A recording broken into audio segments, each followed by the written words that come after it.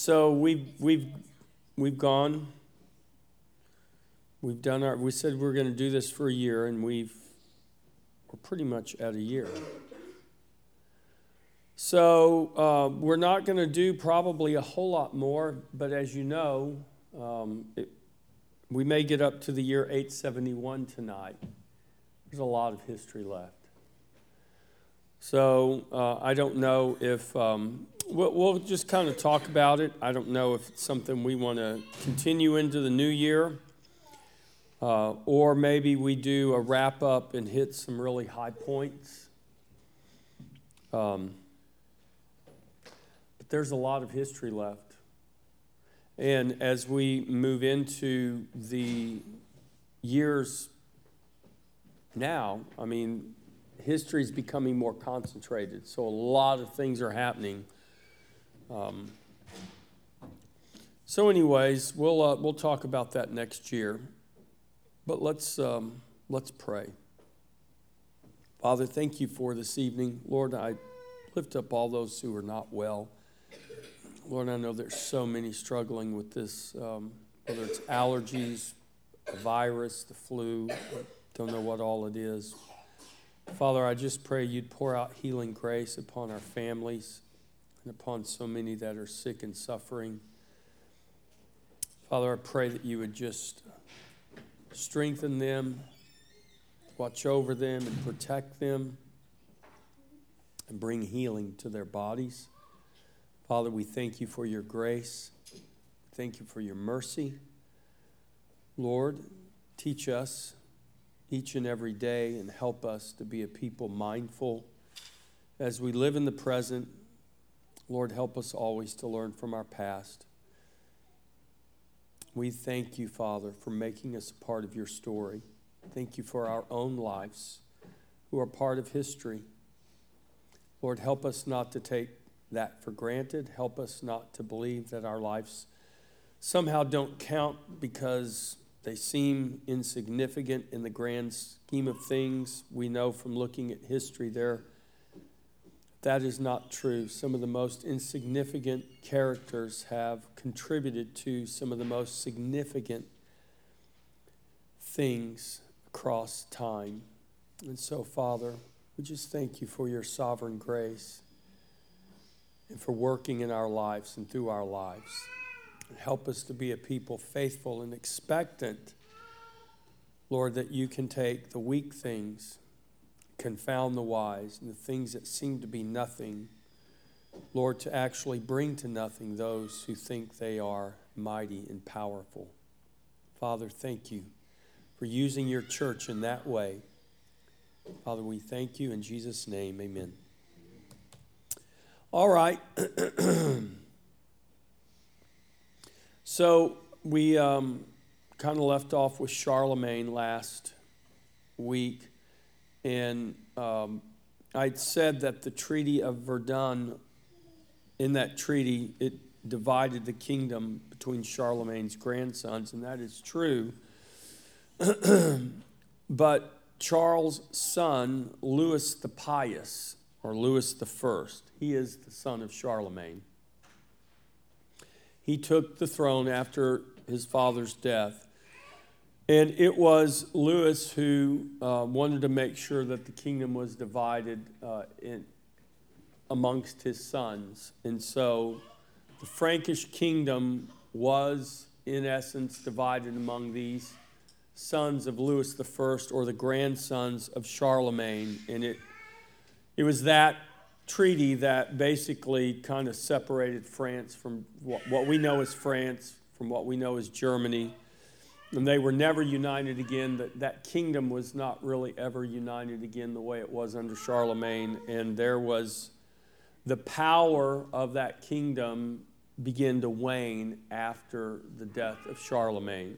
And we'll see this as we move into our next thing that we'll look at, which is the invasion of the Vikings. So the first recorded Viking invasion, or what's known as the first invasion or raid, was in 793 at a place called Lindisfarne. It was a monastery on the northern coast of England. And the Vikings came and they sacked the monastery at Lindisfarne. And that is considered the beginning of the Viking era, or the Vikings. It's a little bit different. The Vikings weren't like this unified kingdom that decided they were going to just move into Europe. So the Vikings, of course, inhabited an area that we call Scandinavia today, and that Scandinavian countries, the three primary countries that the Vikings came from were Denmark, Norway, and Sweden. And each of those countries had its own challenges. And so what basically happened is those people that inhabited those regions, we call them the Vikings,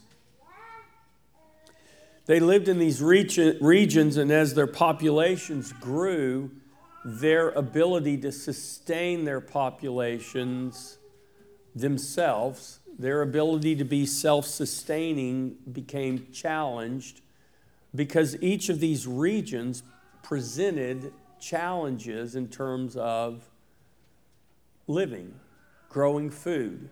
So for instance, Norway has very little land that you can actually farm.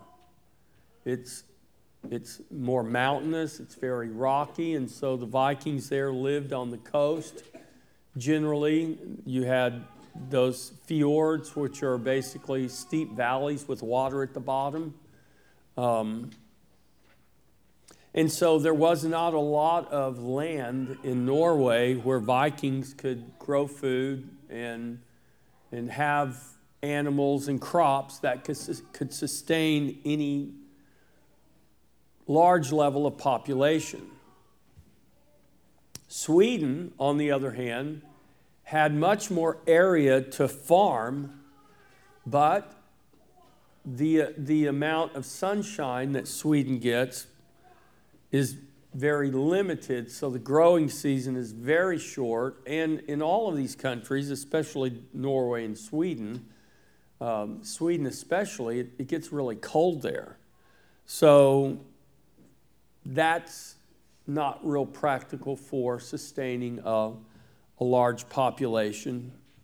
Well, Denmark wasn't as cold, and it had much more land that you could farm if you could dry it out. And so Denmark has so much water that the ability to farm in Denmark was also limited. So each of these three regions had its own challenge.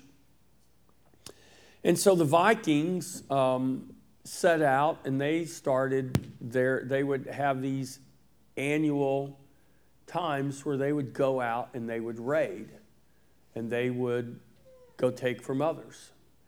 For the Vikings, it was a matter of survival. I didn't even realize I had my hat on. It was a matter of survival. And the Vikings gained a very terrible reputation. They were very cruel. They were ruthless. And they just were considered cruel and barbaric and uncivilized. They did what they did because they were trying to survive. And so their people were more important than the people they were raiding. The cry of the Christians, so by this time, Europe, for the most part, had become Christianized. And so, if you think about it, by 800, many of the pagan tribes and peoples had been evangelized, and so there was a measure of peace across these areas of Europe. We were still in the Dark Ages, so there was still a lot of uncertainty and people trying to survive. There were still these pagan tribes, but the gospel had spread. And there was beginning to be the evangelization and the Christianization of Europe. But then these pagan Vikings come and they invade Christian Europe, and the cry of the Christians was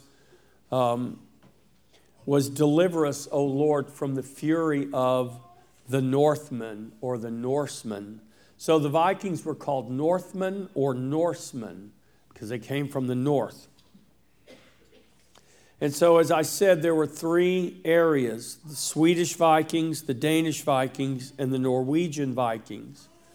And so each of these groups of Vikings from these three different countries or these three different areas really went to different regions of Europe and to raid and ultimately to settle.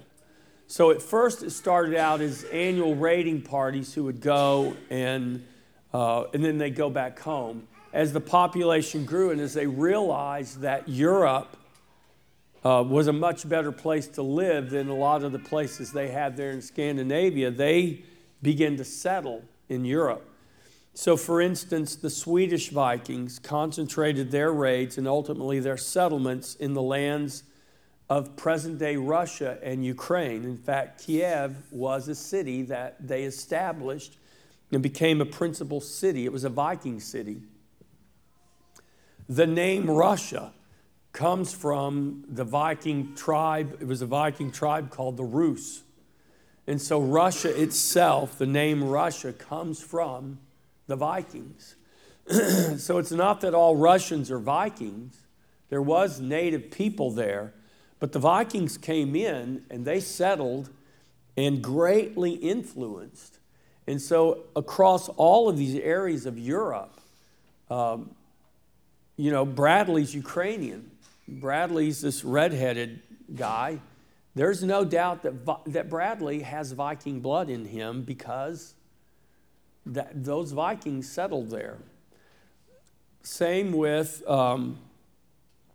for instance, the Danish Vikings. The Danish Vikings, they raided into England and parts of Europe, France and Spain. But the Danish Vikings raided England, and they, for 300 years, controlled areas of Europe. So the area of Europe called York was controlled by the Vikings for 300 years. And it was the Danish Vikings also that settled an area of northern France along the coast called Normandy. We'll talk about that in just a little bit. And it was those Danish Vikings who first raided that Lindisfarne monastery. Then you have the Norwegian Vikings, and those Norwegian Vikings raided the areas of Scotland, Ireland. They also went into parts of northern Europe. The Vikings also went around, and you can see where they even went into the Mediterranean Sea. They traded with people all over the world. They were tremendous shipbuilders, and they had developed a way to build ships where they could build great, long ships that were able to flex with the ocean without breaking up. And so they could travel long distances by sea, and they did. In fact, the Norwegian Vikings discovered by accident Iceland, and then once they settled Iceland, and it became, too crowded, they moved on because they knew there was a place west of Iceland that someone had accidentally discovered, and they went to Greenland, and they settled Greenland. And then they also realized that there was another place west of that someone had once seen in one of their travels, this land with great trees and forests and wildlife, and they called it Vinland. And they traveled to Vinland and settled, had settlements in Vinland, or what we would call North America. So actually, quite a long time before Christopher Columbus, the Vikings sailed to and settled North America. Well, those Norwegian Vikings were the ones primarily who went to these other areas. And they did that across spans of time. Right now, we're kind of concentrating on the Vikings' invasion of Europe because it had a great impact on Europe. So some of the towns, think about York, England. York, England was a Viking settlement. Dublin, Ireland, the city of Dublin was largely, it was a Viking city. And the Vikings controlled it. When we were in Dublin, you have the Viking Museum there, and they still have, they find stuff not infrequently as they're building buildings in Dublin from the Viking era. And so with the invasion of the Vikings across Christian Europe, it was terrible. The Vikings, on purpose, wanted to be terrorizing. So they were terrorists. They were the true definition of terrorist. And they wanted to be terrifying. They wanted people to be terrified of them. And they did terrible things. There's no doubt about it. And so remember, in Europe, so 476, the Western Roman Empire falls. You've got the Germanic tribes now who remember the Vandals sacked Rome more than once. They were the first ones to do it. You had the Goths. You had these Germanic tribes who basically brought down the Roman Empire, and then they kind of solidified, and it was the Franks who kind of now reestablished control across parts of Europe that were once the Roman Empire. And that Frankish king, now the line of kings went through remember the Carolingians. That was when Pepin, the son of Charles Martel, talked the Pope into crowning him king. He becomes king. His son Charlemagne becomes one of the greatest kings of the Middle Ages. So the Frankish kingdom now is what is ruling across parts of what we know as Western Europe today. And now here come the Vikings. And the Vikings invade Europe. And of course, now remember, there was a group of people that the Franks were constantly fighting, the Anglo-Saxons, the Angles and the Saxons and the Jutes. These were also Germanic tribes that invaded England, and they kind of took hold of England. Who was in England before the Angles and the Saxons and the Jutes? Who were the native people of England? Well, it was the Celts. And the Celts were there, and I don't know if we talked about him, but in history there was a king named Arthur. King Arthur, who was a Celtic king who fought valiantly against the Angles and the Saxons trying to preserve Celtic England after the fall of the Roman Empire.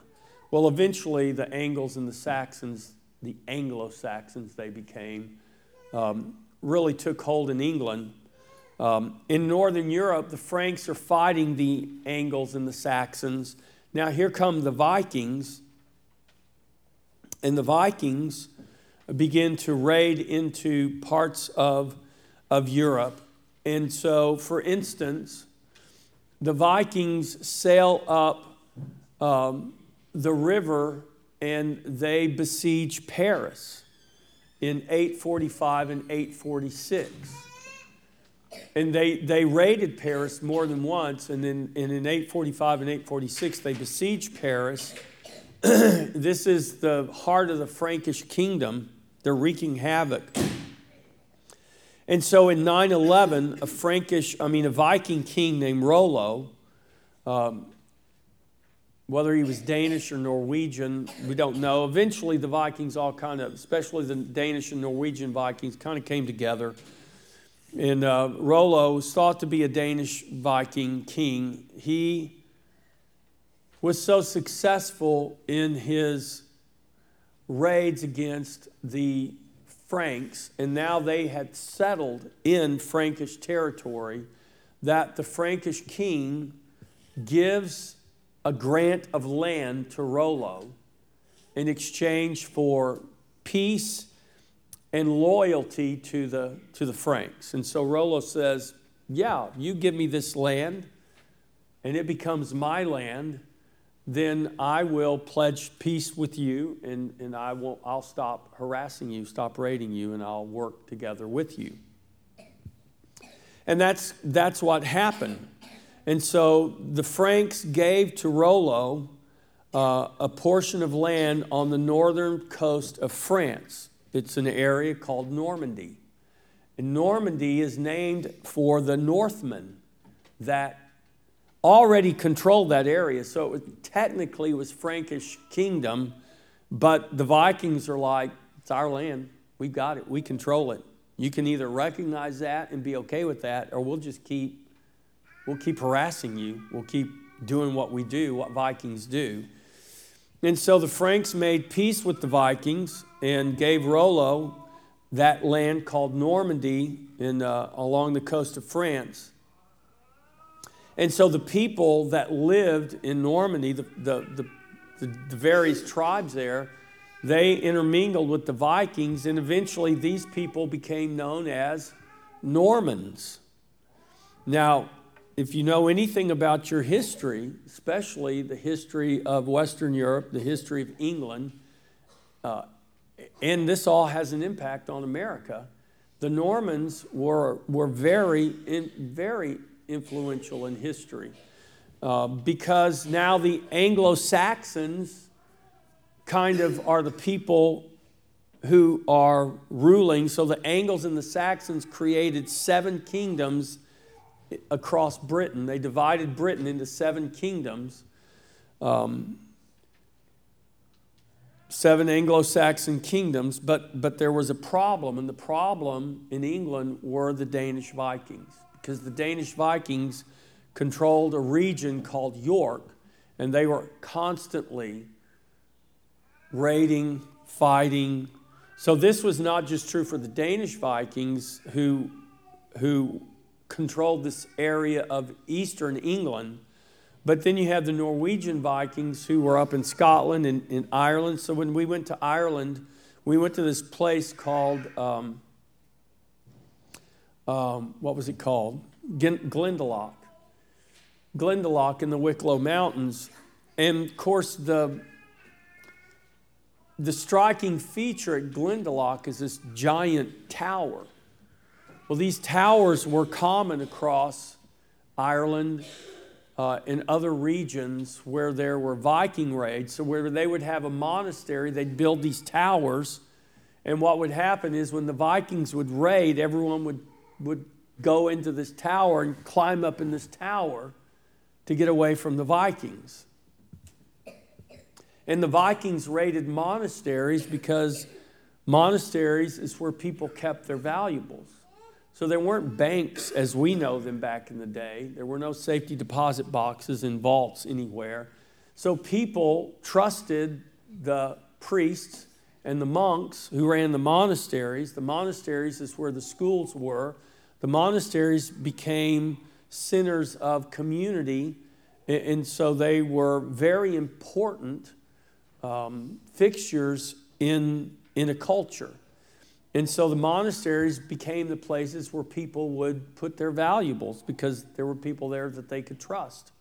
Well, the Vikings figured this out, that the monasteries have stuff. They have valuable stuff. They have gold. They've got, money. They've got things that are worth stuff. So they would raid the monasteries. And they did this all across England, all across Scotland, all across Ireland, all across Europe. They did what? Didn't they also take some of the people as slaves? Oh, yeah. Then they would take people as slaves. So what they didn't want, they would kill. Or they would, there's countless stories of what the Vikings would do. And they would come in, like at Lindisfarne, they took some of the monks as slaves. Others, they just threw them into the sea and let them drown. They didn't care. They took what was valuable to them. If it wasn't valuable to them, then they destroyed it or left it. But they had a very purposeful method because they wanted to inflict terror upon people because they didn't want people to oppose them. So in England, for instance, the Saxons opposed them, and so there were people that fought against them. All right, so Rollo becomes the first ruler of Normandy. He's a Viking, and the people who lived in that area together with the Vikings become known as Normans. When we were in Ireland, we went to a little town called Trim, and there's a castle there in Trim. And the castle at Trim, which was built in 1172, is the first Norman castle in Ireland. The first Norman castle in Ireland, 1172.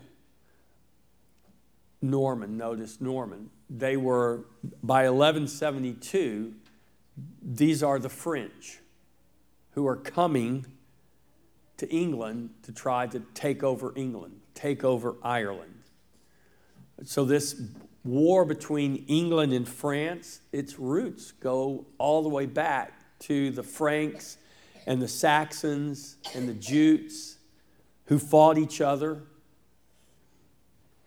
And then the Vikings come and they settle in this area that becomes known as Normandy because of the Northmen who settle it. And the people there become Normans. And we're not there yet in history, but there's a very important Norman ruler. Does anyone know what his name might be?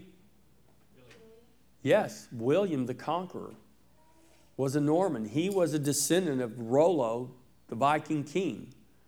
And William the Conqueror becomes the King of England.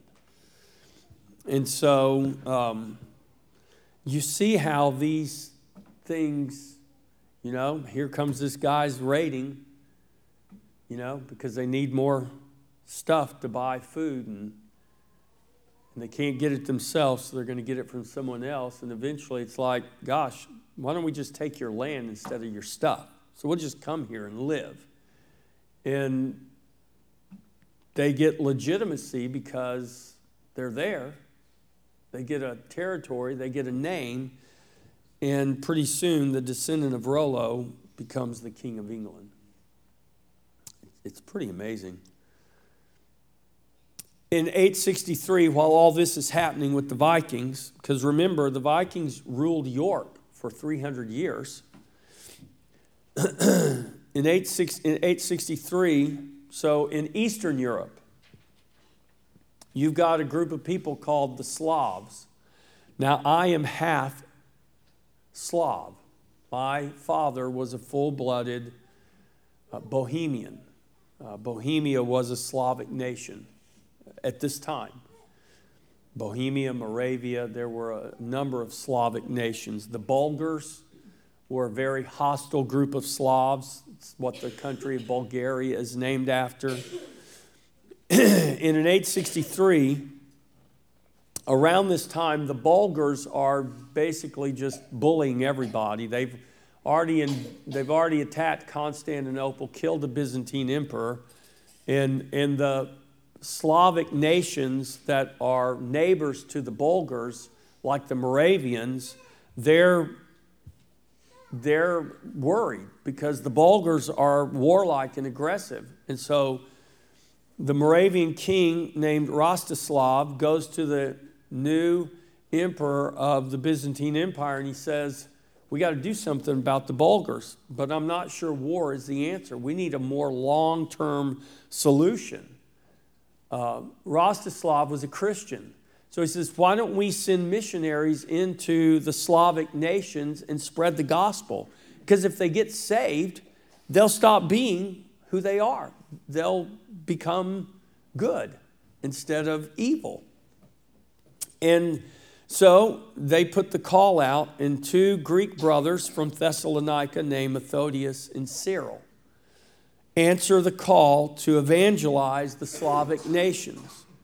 So Methodius and Cyril, these two Greeks, answer the call, and they go to the Slavic nations, and they realize the Slavs have a language, but they don't have a written language. They have a spoken language, but they have no written language. There's no alphabet. So there was no, and they don't speak Greek, and they don't speak Latin, so they can't read Greek, and they can't read Latin. They can only speak Slavonic. And so Cyril and Methodius create a Slavic alphabet called the Cyrillic alphabet. And they translated the Bible into the Slavonic or Slavic language using the Cyrillic alphabet, Cyrillic named after Cyril. It is the foundation of the Russian alphabet today. Bulgaria, there's another, I can't remember the other Slavic nation that kept that basically Cyrillic alphabet. Bulgaria, was it Romania? I don't remember which one. Most of the other Slavic nations like Bohemia, Moravia, those guys eventually adopted Latin as their language. And so in their churches, Latin and the Latin Bible became what they used, and they embraced Latin. But Bulgaria, the Russians, and one other Slavic country, I can't remember right now, kept the Cyrillic alphabet. And so that alphabet created by Methodius and Cyril in the 9th century is still in use today. If you ever learn to speak or read Russian, you'd be using basically the Cyrillic alphabet.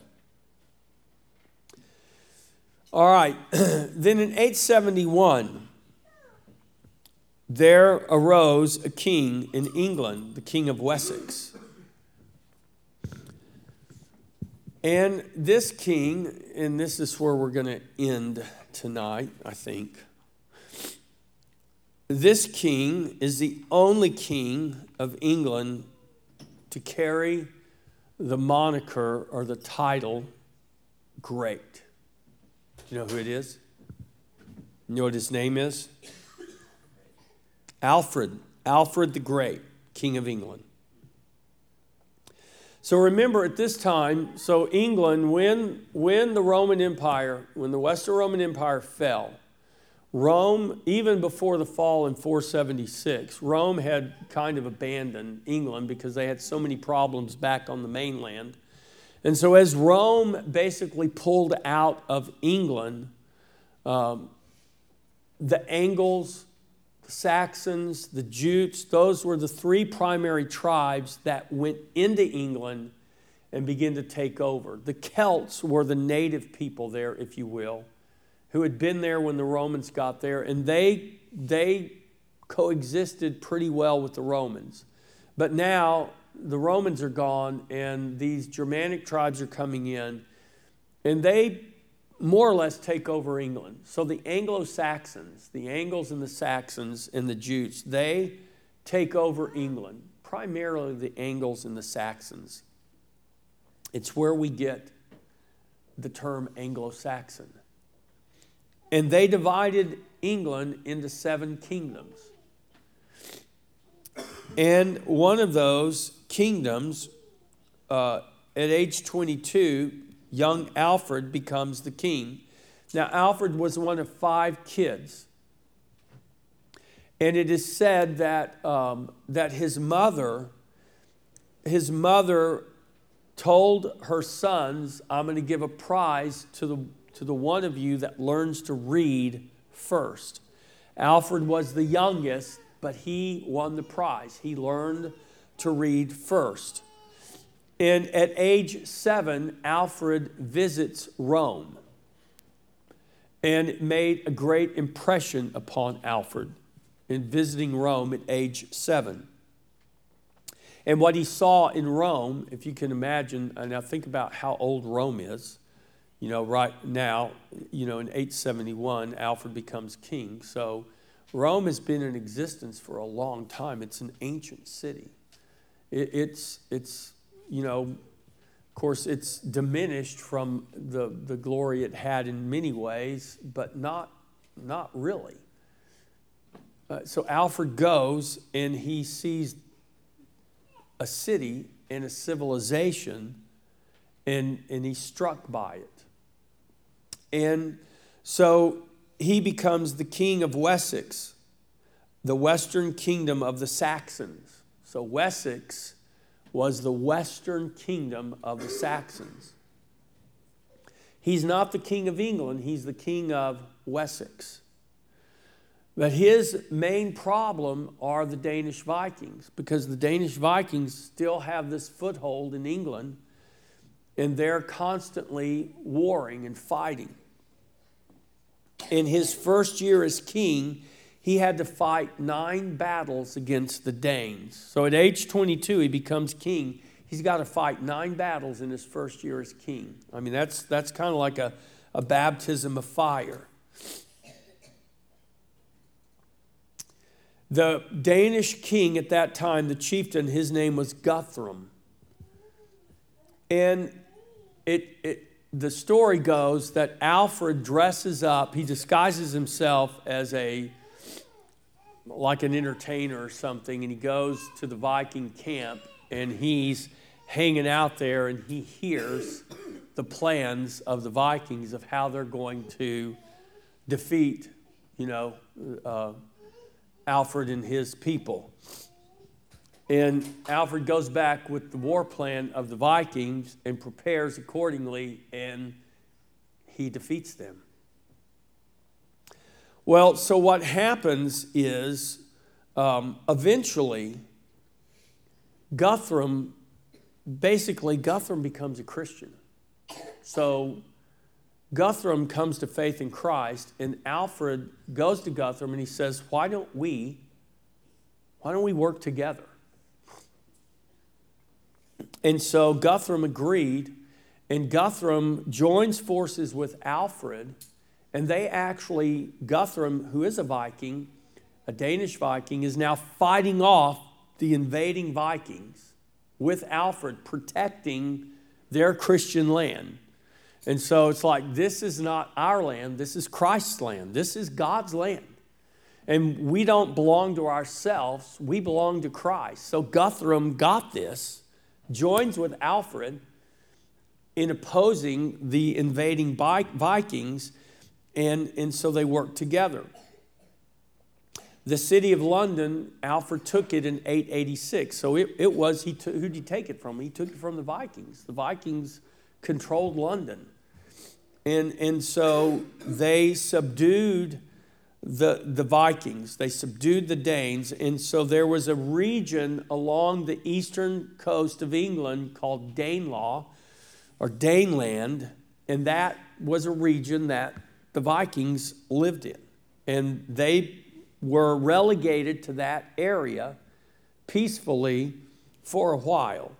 Eventually, more aggressive Vikings came and invaded, and the wars started back up, not because Guthrum changed sides, but because more Vikings came.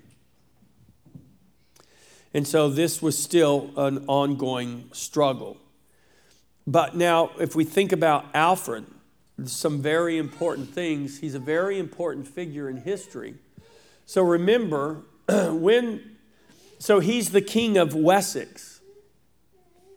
But when Alfred leads the army and defeats Guthrum, and then is able to see Guthrum, the Viking terror, come to faith in Christ, and then join sides with Alfred and fight off the opposing Vikings who keep invading, the people of England are amazed.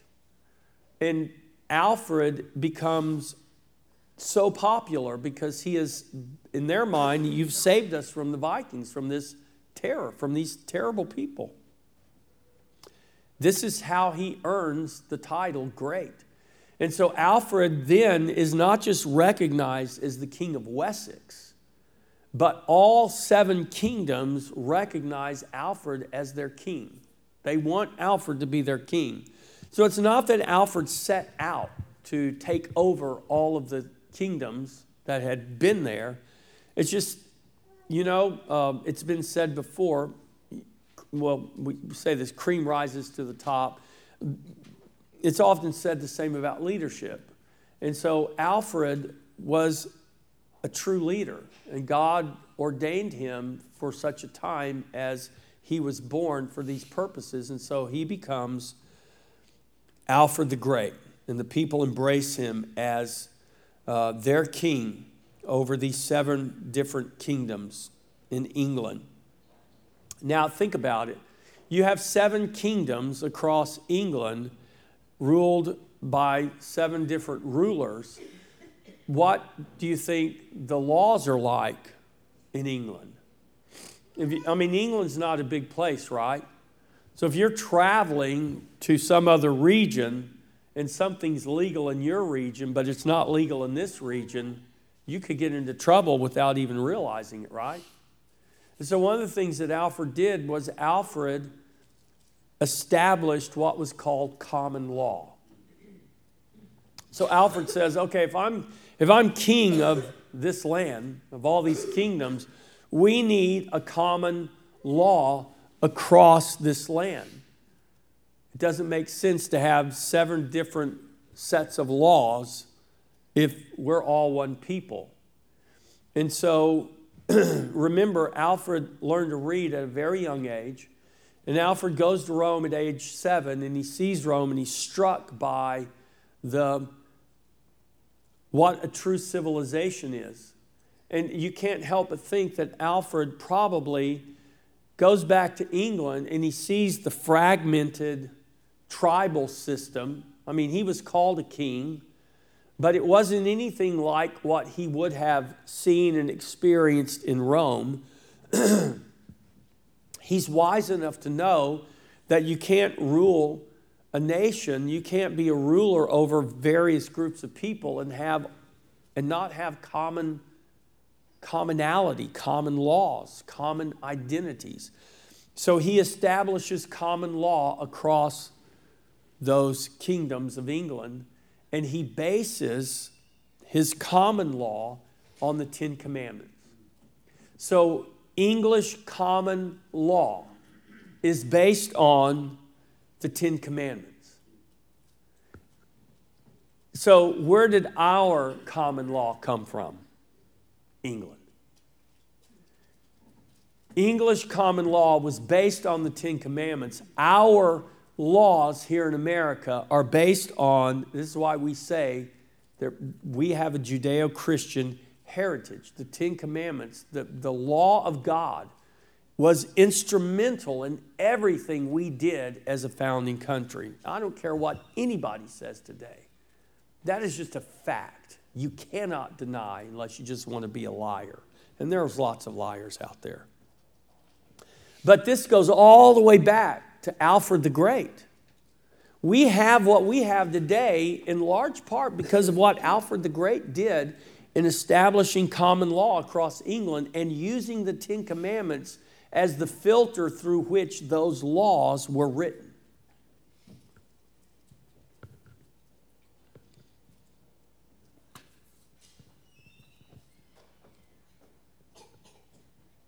Let's see, what else did Alfred do? So Alfred also valued education.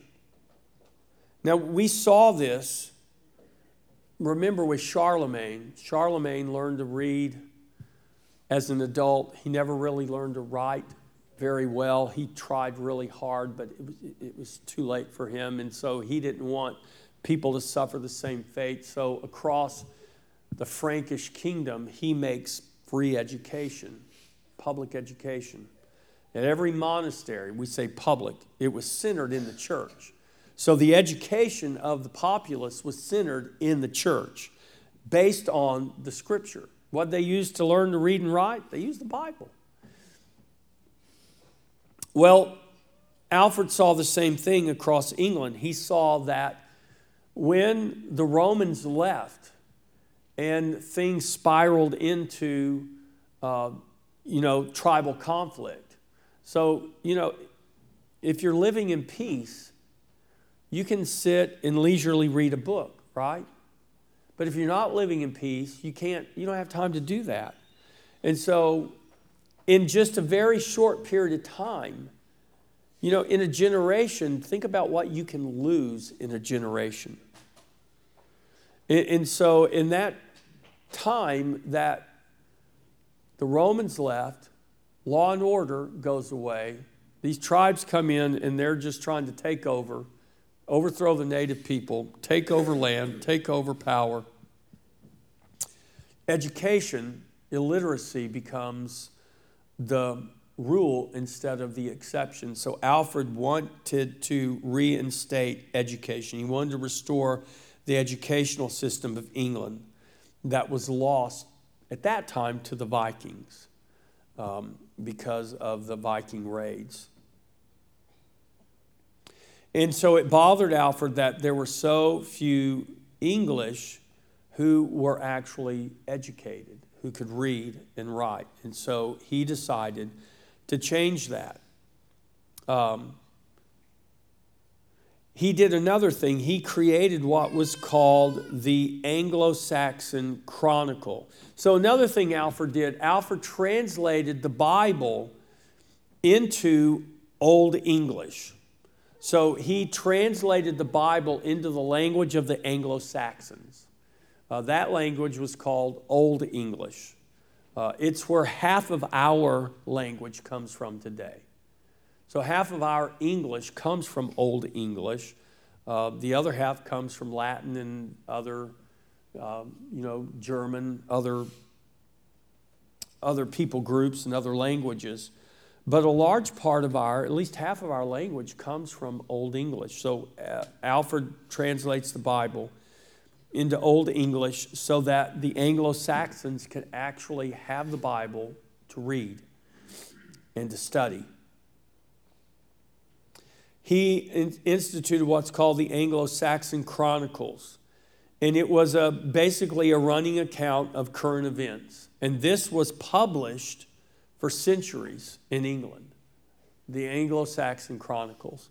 And so Alfred said, let's start making a running chronology of events. And so they did that. And they have a written, detailed history that was recorded in the Anglo-Saxon Chronicles that Alfred started. Voltaire, the famous French philosopher, said this of Alfred the Great: I do not think that there ever was in the world a man more worthy of the regard of posterity than Alfred the Great. Through laws, education, literature, and songs, King Alfred greatly helped shape the nation of England. Another thing that he wanted to do, he wanted the English to have a common identity. So you had these tribes. You had 7 kingdoms from these 7 tribes. He didn't want the people of England to identify with their tribe.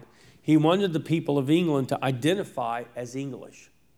And so Alfred worked really hard to give the people of England a national identity. So they didn't just see themselves as a Danish Viking or a West Saxon. He wanted them to see themselves as English. And so if you think about England, the nation of England, it's a relatively small nation. But if you think about the impact England has had on world history, it's really quite profound. And that did not happen because the English did not have an identity. They did have an identity. And Alfred the Great, in large part, gave England, he birthed for them this national identity of what it means to be English. And it had a huge, huge impact upon history. All right, any questions, anything there? That's about all I got for you tonight. Yes.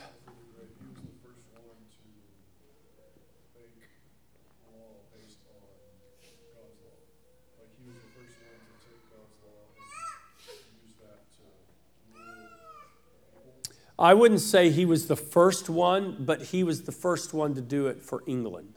And because we were so tied to England, it has had a great impact on us.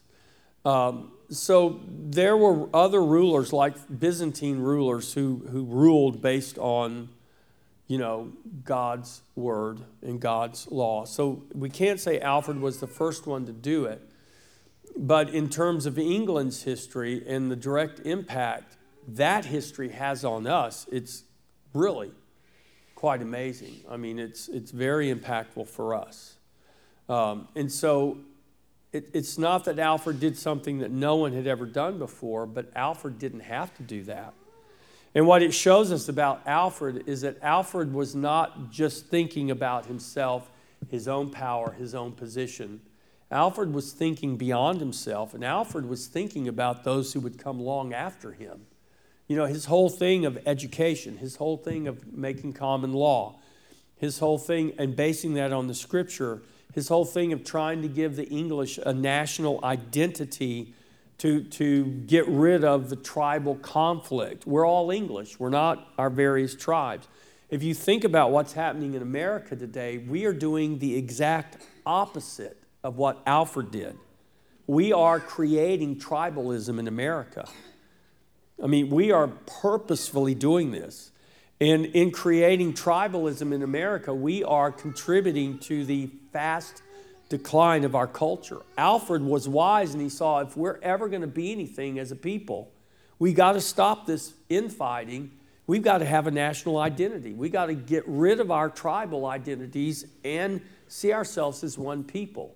You would think America would know that lesson. It's what made America great. It's what made us who we are. But we obviously have forgotten that. Maybe because we don't teach history anymore. I wonder how many kids in the public school learn about Alfred the Great and the actual contributions he made to our own well-being here in America. Probably not too many. What else? So Charlemagne had close ties with the church? Yes. I think by now that's severed and gone on. What the... Private church, because the Vikings came in as a new... No, the Franks didn't. So there was still the relationship between the popes and the Frankish kings was still there, absolutely. And hold on a second. I think we talked about this last. Did we talk about this last week? Yeah, in 800. So Alfred 871, but in 800. Charlemagne was crowned the emperor of the Holy Roman Empire. So now in 800, you have the establishment of what's called the Holy Roman Empire.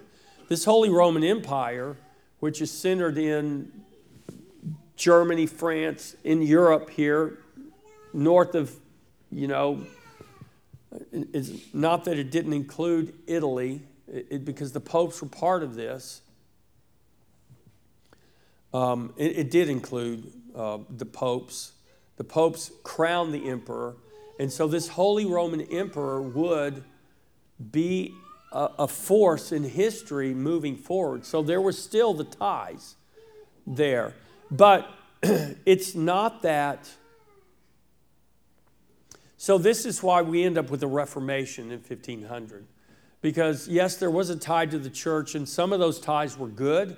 And some of those influences were good and contributed to good things, but there were also things that weren't good. So, for instance, who became the bishops? Well, what happens now that you've you've given power to the church, so you got the papal states, and now a pope has crowned an emperor. And so, who's got the power, the emperor or the pope? Well, would you be the emperor if the pope wouldn't have crowned you? So surely the pope's got the power. But then the emperor's going, but wait, I'm the emperor. And you're just the pope. No, I have the power. And we're going to see, if we continue working through our timeline, if you guys want to, we'll see where these conflicts play out. I mean, they manifest. So conflicts that they can't see in 800 become full-blown conflicts later on in history, because now who's got the power? The papacy or the emperor? Does the Pope or the emperor have the power? And so in terms of the emperor, who's the emperor? He's the king. Now remember, we haven't talked a lot about this, but in the Dark Ages, in the early Middle Ages, what was the system that was established across Europe? It's called feudalism. So the feudal system, where the lords own the land, and who were the lowest people on the totem pole? The serfs. And then you go up from there, but nobody owns the land except the Lord. And he lets people live on the land. He lets people use the land, but the Lord has the land. Well, who gave the Lord the land? Who owns the land ultimately? The king does. And so who's the king going to give land to build a castle for defense or to build a city for trade? Who's he going to give that land to? People loyal to him or people opposed to him? Loyal to him. And so what happens in a lot of places, the bishops who oversee all the churches, the bishops are the lords. They're the guys who own the land, and the Pope gives the bishopric to the Lord who owns the land, because somebody's got to be in charge here. So it kind of makes sense in some ways, except there's also, some conflict of interest here too. And then later on we'll see that, okay, is he bishop because he's really a godly man, or is he bishop because you need a yes man there and he supports you? And he doesn't really care about the church or the people. He just cares about his power. And so we're going to see, later on in history, you'll see where the ring and the staff and the ring that was awarded, the Pope awarded that, and it was a symbol of power. It wasn't necessarily a symbol of godliness. And so you see where these positions that later develop, we're still in the early stages, but they develop as history goes on, and these positions become very politicized. And so the lines between church and state become blurred in a really bad way, because there is so much political corruption. And a lot of that started right here with the crowning of Charlemagne as the emperor of the Holy Roman Empire. Now remember, with the Treaty of Verdun, the Frankish Empire is kind of separated. Well, what's going to happen is eventually these individual nations are going to develop. And so you're going to have a king of Germany, you're going to have a king of France, you're going to have a king of Spain, you're going to have a king of Aquitaine, you're going to have a king of Normandy, you're going to have a king of all these big regions, little regions. Well, who's going to be the new Holy Roman Emperor? Who decides that? Guess who decides that? The Pope decides that. Well, if the Pope is needing certain people to be in power because they have the power, or I've got this conflict, now the appointment of the emperor doesn't necessarily all depend on, or the appointment of a king, or the appointment of a bishop, or the appointment of whatever, doesn't all depend on maybe a royal lineage. Now, monarchies, you were born into those. And but we're going to see later on that even with the Holy Roman Empire, there was real conflict over, who's got the power here. So a lot of them started out using God's word to rule with, but men are corrupt, unless they've been redeemed and given new hearts. And just because they have titles doesn't mean they have new hearts. And we see that throughout history. I think Alfred the Great had a good heart. I think he had a heart for God. because he saw and had compassion on his people and did the things that would actually benefit the kingdom of God and the people of his kingdom, which is why he's called great. And I think he deserves the title for sure.